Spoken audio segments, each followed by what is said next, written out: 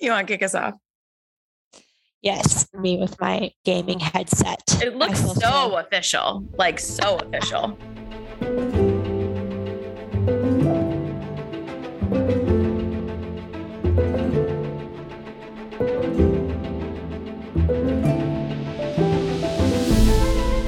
Gaming laptop on my fancy new computer. That's Ready to go. Rock and roll, baby. We're on 15. Yeah, 15. Welcome back, cuties. Did I feel it? I sounded like a flight attendant there. A little bit, but I kind of liked it. But I liked it. It was good. Ooh, welcome to your podcast today, cuties. I am your host, Alyssa. I almost said I'm your host, Molly. We are your cabin crew. We are here to serve you today. We have no snacks or drinks, but we do have jokes and a lot of stories. So lots of stories. Buckle up. As always, it's going to be a wild ride. Okay. For episode 15, we are discussing, I don't feel like it's controversial, but some people really love it. Some people really hate it. I think we loved it in our youth and hated it as adults, but Twilight. Oh, Twilight. Man, I remember the exact moment that Twilight came into my existence. Like I remember the moment, and what happened was I was at my middle school because the books came out when I was in middle school. And then the movies were rolling out by the time I was in high school. Cause I remember the first movie came out like my freshman year of high school, I think. Yeah. Yeah. Because I knew by the time Breaking Dawn, by the second movie, because by the second movie, I was like, I'm not going to see this in theaters. Like the steam had run out for me, but the books, I went to every premiere. So, I love it. The books, I remember I was in my middle school library, like right after school, and I was chatting it up with the librarian, and she handed me a copy of Twilight, and she was like, this is all the rage right now. The kids are loving it. Like seriously, like she handed it to me and she's like, this is like what the youths are doing. The street youths read this. And there was like, daily. Right. And there was like a whole tree, like a book tree, the little like easels basically in a library. And they were just all copies of Twilight. Like it just like they were just stocked and ready to go. So I was like, oh, okay, like that's cool. So then I took it. I obviously like that was the exact moment that Twilight was like handed to me. And I was like, oh, okay, I'm into this. And then I read it and was 13, 12. So like got obsessed immediately. And then after, as one does, and then it was all downhill, uphill. I don't know. It was full throttle from there, whether it was downhill or uphill. I don't know. But it was full throttle. A real roller coaster of emotions, if you will. Yes. So many emotions. There's a lot to unpack here, obviously. For episode 15, we're going to talk about the books specifically. And then we will come back next week with episode 16, where we're going to unpack the movies and the films because they're completely different entities. We can't do both in one show. No. We wouldn't be doing you guys a justice if we did that, right? No. So we're giving the people what they want, and we're giving them 2 episodes. yes, on the Twilight series. No one asked for this, but someone might appreciate it. I think I'm comfortable saying that nobody asked for it, but they want it. I'm comfortable saying that. I think we can make that assumption. I was around the same age reading them, and as they came out, I bought them before pre-ordering was really a thing. It was like you waited to purchase it the day it came out, and you couldn't pre-order like online. That wasn't really a thing. It wasn't a thing then, and so it was like we waited. We knew what day it was supposed to come out. We waited, and bought it as soon as it came out. First question, right off the bat. Well, first off, so we have Twilight, we have Breaking Dawn, we have Twilight, New Moon, Eclipse, Twilight, Breaking Moon, Breaking Twilight, New Moon, Eclipse, Breaking Dawn. There we go. Oh, we're fired. Twilight, New Moon, Eclipse, Breaking Dawn. So we have the 4. We have 5 movies, but we have the 4 books. Yeah. We're also not talking about the other random books that she did, like the short Second Life of Bree Tanner. And then she also wrote Twilight. Stephenie Meyer released a gender bent version of the first book. Like if Edward was a woman and Bella was like she released a gender bent version of the first book. Yeah. Interesting. I didn't read that. Yeah, I didn't either. And then the other book that came out in 2020, that was Edward's point of view. Version. Yeah, I did read that. I read that. Yeah, because it was peak pandemic. And I was like, yeah, she was just sitting on this baby, like waiting until a bunch of millennials were stuck with nothing to do. We're not discussing this. We're just talking about the canonical 4. Yeah, that's it. Yep. So with Twilight, clearly we have Bella coming into Forks. Her mom ran off to Florida, as one does, speaking from experience, and married a man, right? So she moved to middle of nowhere, Forks, Washington, with her dad. And if we remember, Book Charlie was not great like Movie Charlie. We'll get into Movie Charlie, but Book Charlie was kind of trash. Book Charlie wasn't as great. He was just kind of like, he just kind of was there. Barely. Yeah. And then she sees these sickly looking siblings and is like all about it, right? And I remember reading Twilight and being like hooked. Yeah. Like minute 1. I don't know what brought me in. I will say from moment 1, day 1, I have always been the biggest Alice fan. Alice and Jasper have always been it for me. So ironically, like when we'll get into this, like Edward or Jacob, between the two of them, I was always Jacob because duh. But if you just had to ask me in the book, I was actually team Emmett. So here's the thing. I was always an Alice fan, but I was always an Emmett fan. Yeah. And so like Emmett and Alice were it for me. And then Jasper just like was there because he was with Alice. And so that was kind of like I was good with all of that. Yeah. I went back and forth, to be honest, between the books. So book 1, I was team Edward. Yep. Then I think everyone was team Edward in book 1. It's hard not to be, right? Right. Because you didn't really there was no setting up Jacob as like a love interest really until New Moon when there was no Edward. When there was no Edward. Right. And then like New Moon and Eclipse, I was both Jacob. Mm-hmm. And then Breaking Dawn, I thought it was done so well with how Edward was the love interest that I was fine with it. However, the baby. Oh, fuck. Renee. Like, we're not going to talk about the weird CGI. We'll talk about the weird CGI baby next week because that's its own thing. A whole episode. But like imprinting on her kid is just like the weirdest fucking thing. Like, just why? And I don't care. It's weird. I don't care. No one liked that.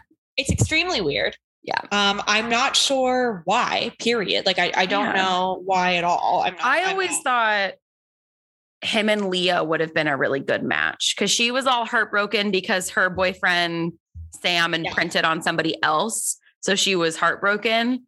Yeah. And then Jacob, Leah, and then the younger guy whose name I forget.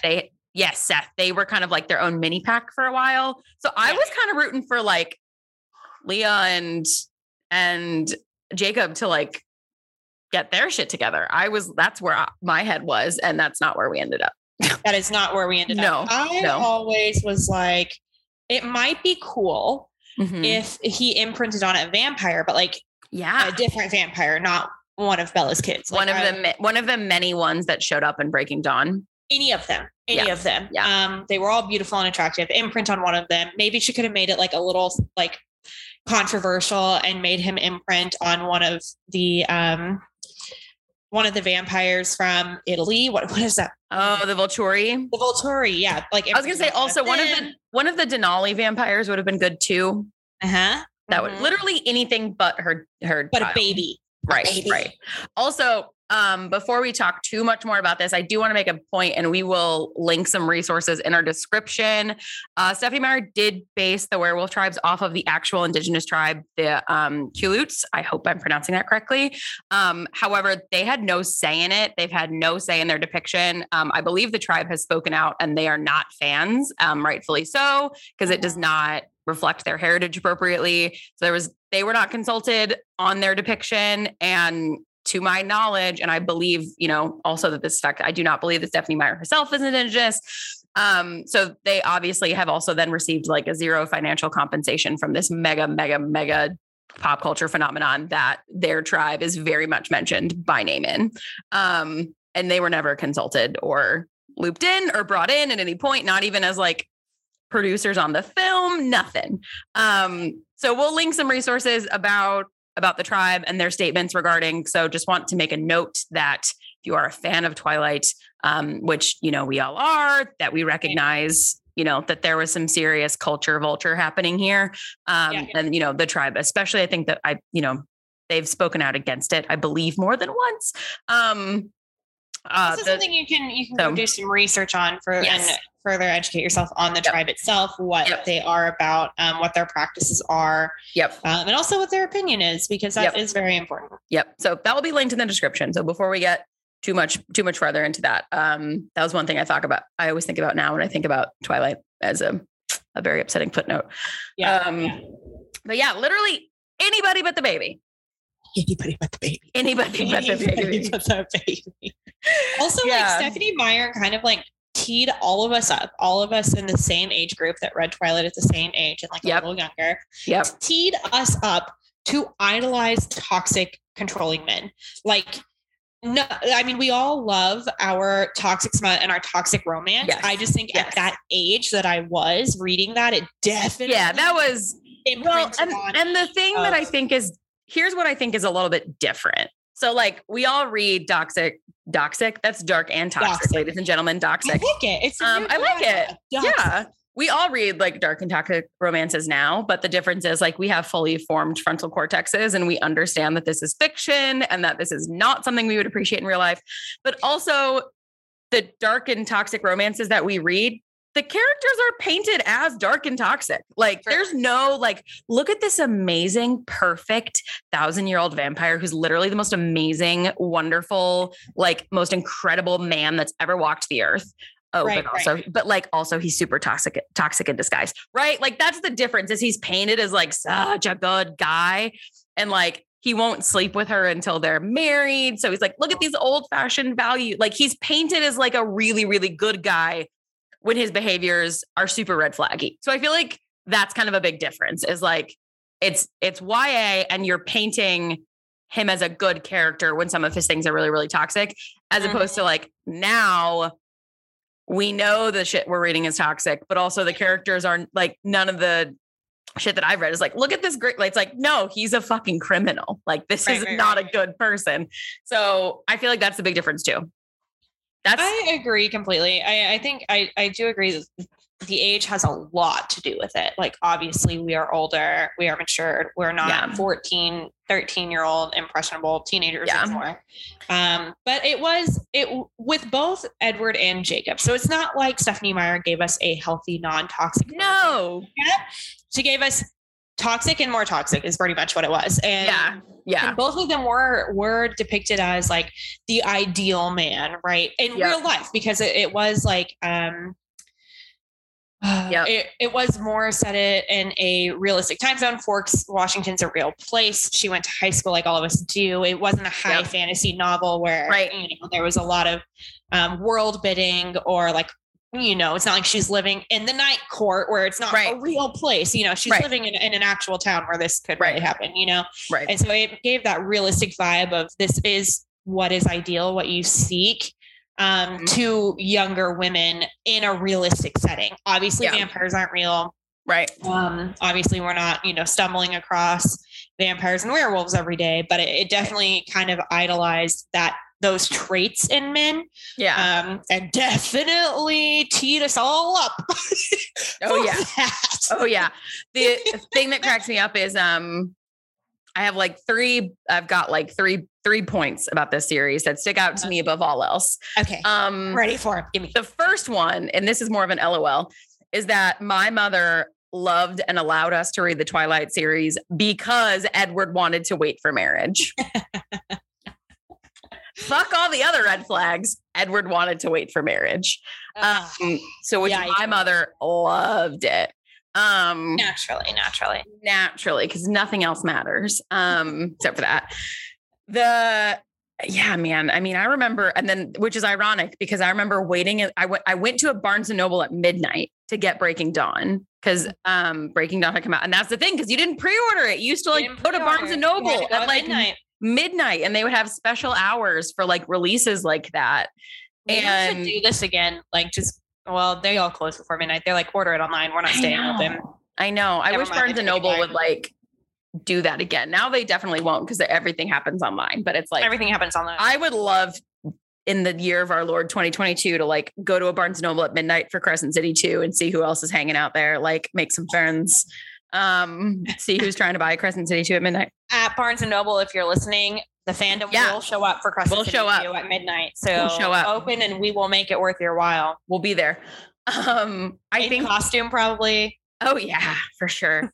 My other favorite thing is I've got two kind of insane like theories about this because you know me, I gotta have my theories. I love it. Theories. Okay, I'm ready. Yeah. Well, the first one is more of a butterfly effect, which is hilarious. Charm. Yeah. Okay. Yeah, we've talked about this one, I think. So My Chemical Romance, right? My Chemical Romance, the band. Yeah. That music, greatly inspired. Hold on, let me map this out in my head so I don't get it wrong. Yes. Yeah. That music, My Chemical Romance, greatly inspired Stephenie Meyer while she was writing, right? While she was writing, she listened to a lot of My Chemical Romance. She was inspired to write that. Like she listened to a lot of MCR while writing Twilight. MCR's music came together because the band was greatly affected when they were younger by the events of 9/11. Right. So we have 9/11 indirectly causing the formation of My Chemical Romance. Indirectly influencing Stephenie Meyer writing Twilight. Yeah. And then the 50 Shades series, which started as actually Twilight fanfic. Fan fiction. So 9/11 brought us 50 Shades. You know, it's great that something so tragic could bring us something else tragic. Yeah. It's Yes. But it is interesting to see those like connections. Those things are always hilarious. And I think it's also been said that not indirectly, but 50 Shades also influenced 365. Yeah. Because it was like, oh, you see that? We can do it better type of thing. We can do it. People with, like the controlling rich guy, watch this type of thing. But like, if we're going to add to that chain there, definitely 50 Shades, since it got so much traction, influenced 365. And then here we are. And then this is an actual theory. And this is one of my favorite, especially for fantasy fans, because there's been so much discourse about Stephenie Meyer's vampires because her vampires do not follow traditional lore really in almost any way. Yeah. Aside from like blood drinking, like they really don't follow traditional vampire lore at all. Right. So there's actually an incredible theory that, and we will link it in the description as well, but there's an incredible theory that the Cullens are not actually vampires. They are fae. And I will walk you through this because I see you have questions, but that's okay. I will walk you through this. Okay. I will walk you through this, right? Okay. So the theory questions Meyer's decision to make vampires sparkle in the sun, when most vampire lore says obviously that they can't go out into sunlight because they would burn, explode, etc. Why do they sparkle? Well, it is noted that a lot of fae or fairy lore has depicted faes and fairies as being sparkling or shimmering, especially in the light. There we go. This also explains how much time they seem to spend in the woods and how much time Edward seems to spend in the circular meadow by their house, because fae, fairy are very attached to nature, often living around and above and into all of like lush forest lands, etc. Finally, it does explain how some certain species of fairies do drink blood. So, and this is a fact, in Scottish and Gaelic folklore, there are specific kinds of vampiric fae who are blood-sucking. So in Scotland in particular, there are blood-sucking fairies that are unusually beautiful that terrorize the Scottish Highlands, that sparkle and are stunning and kind of do this thing out in nature, et cetera, et cetera. So if Edward Cullen also is a fairy, it would explain his obsession with Bella, because a lot of fairy lore talks about how they latch onto a human and become obsessed. So you should like never look a fae in the eye, or like you want to avoid them, because if they become obsessed with you, you're done, you know, which would explain her obsession. Also, they don't age, they have strength, they have speed, et cetera, et cetera, et cetera. But then also it gets like, we're still going here. We also have some of these vampires that have specific abilities, because you've got Alice, you've got Jasper, like they have their own superpowers, which also isn't really in vampiric lore. That checks out in fae and fairy lore. Right. That they would have more of those gifts like that. Also, it would account for more of the Volturi, because again, a large governing vampiric body traditionally doesn't exist in the lore, but the fairy court is famously separated into the Seelie and the Unseelie. There are two parts. All fae and fairy lore does have a governing body of like a court of people, which would then, and their whole thing is to like keep people from like the truth. Yeah. So it would also explain the Volturi. So there you go. Do you think, so when there's flaws, like it's not soundproof, but you know, it's a lot. There's a lot there. So do you think, when Twilight came out, clearly the rise of fantasy had not happened like we have it kind of today, like right now with SJM, JLA, like these rise in these fantasy novels and how fae is widely known. Back then it wasn't really a thing, right? Now, like reading fantasy consisted of, you read Lord of the Rings, and that was like the extent of it for most people. So do you think that maybe she just titled it vampire because not enough people would recognize fae? No, I think she meant vampires. Went off of it. Nah, I think she meant vampires and just did whatever the fuck she wanted. I think she definitely meant vampires, but it is kind of insane to me that how many of those parallels actually would contribute to vampiric fae more than they would traditional vampire lore. Yeah, makes sense. Interesting. It's a good one. It is a good one.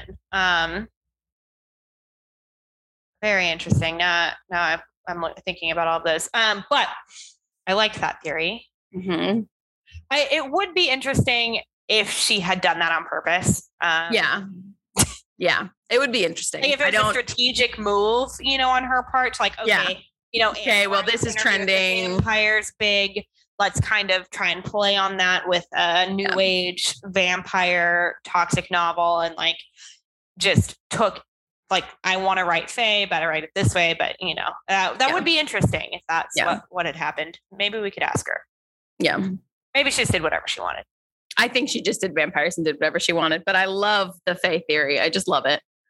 Also, the dramatics of the novels too. Like, I was just thinking about when Edward like went to the Volturi to like kill himself because he thought Bella had like died, and it is a melodramatic. He like runs through the Vatican and like jumps on him so he doesn't expose himself in the sparkles and the sunlight. I was just thinking about that part. That's it. I was just thinking about that part.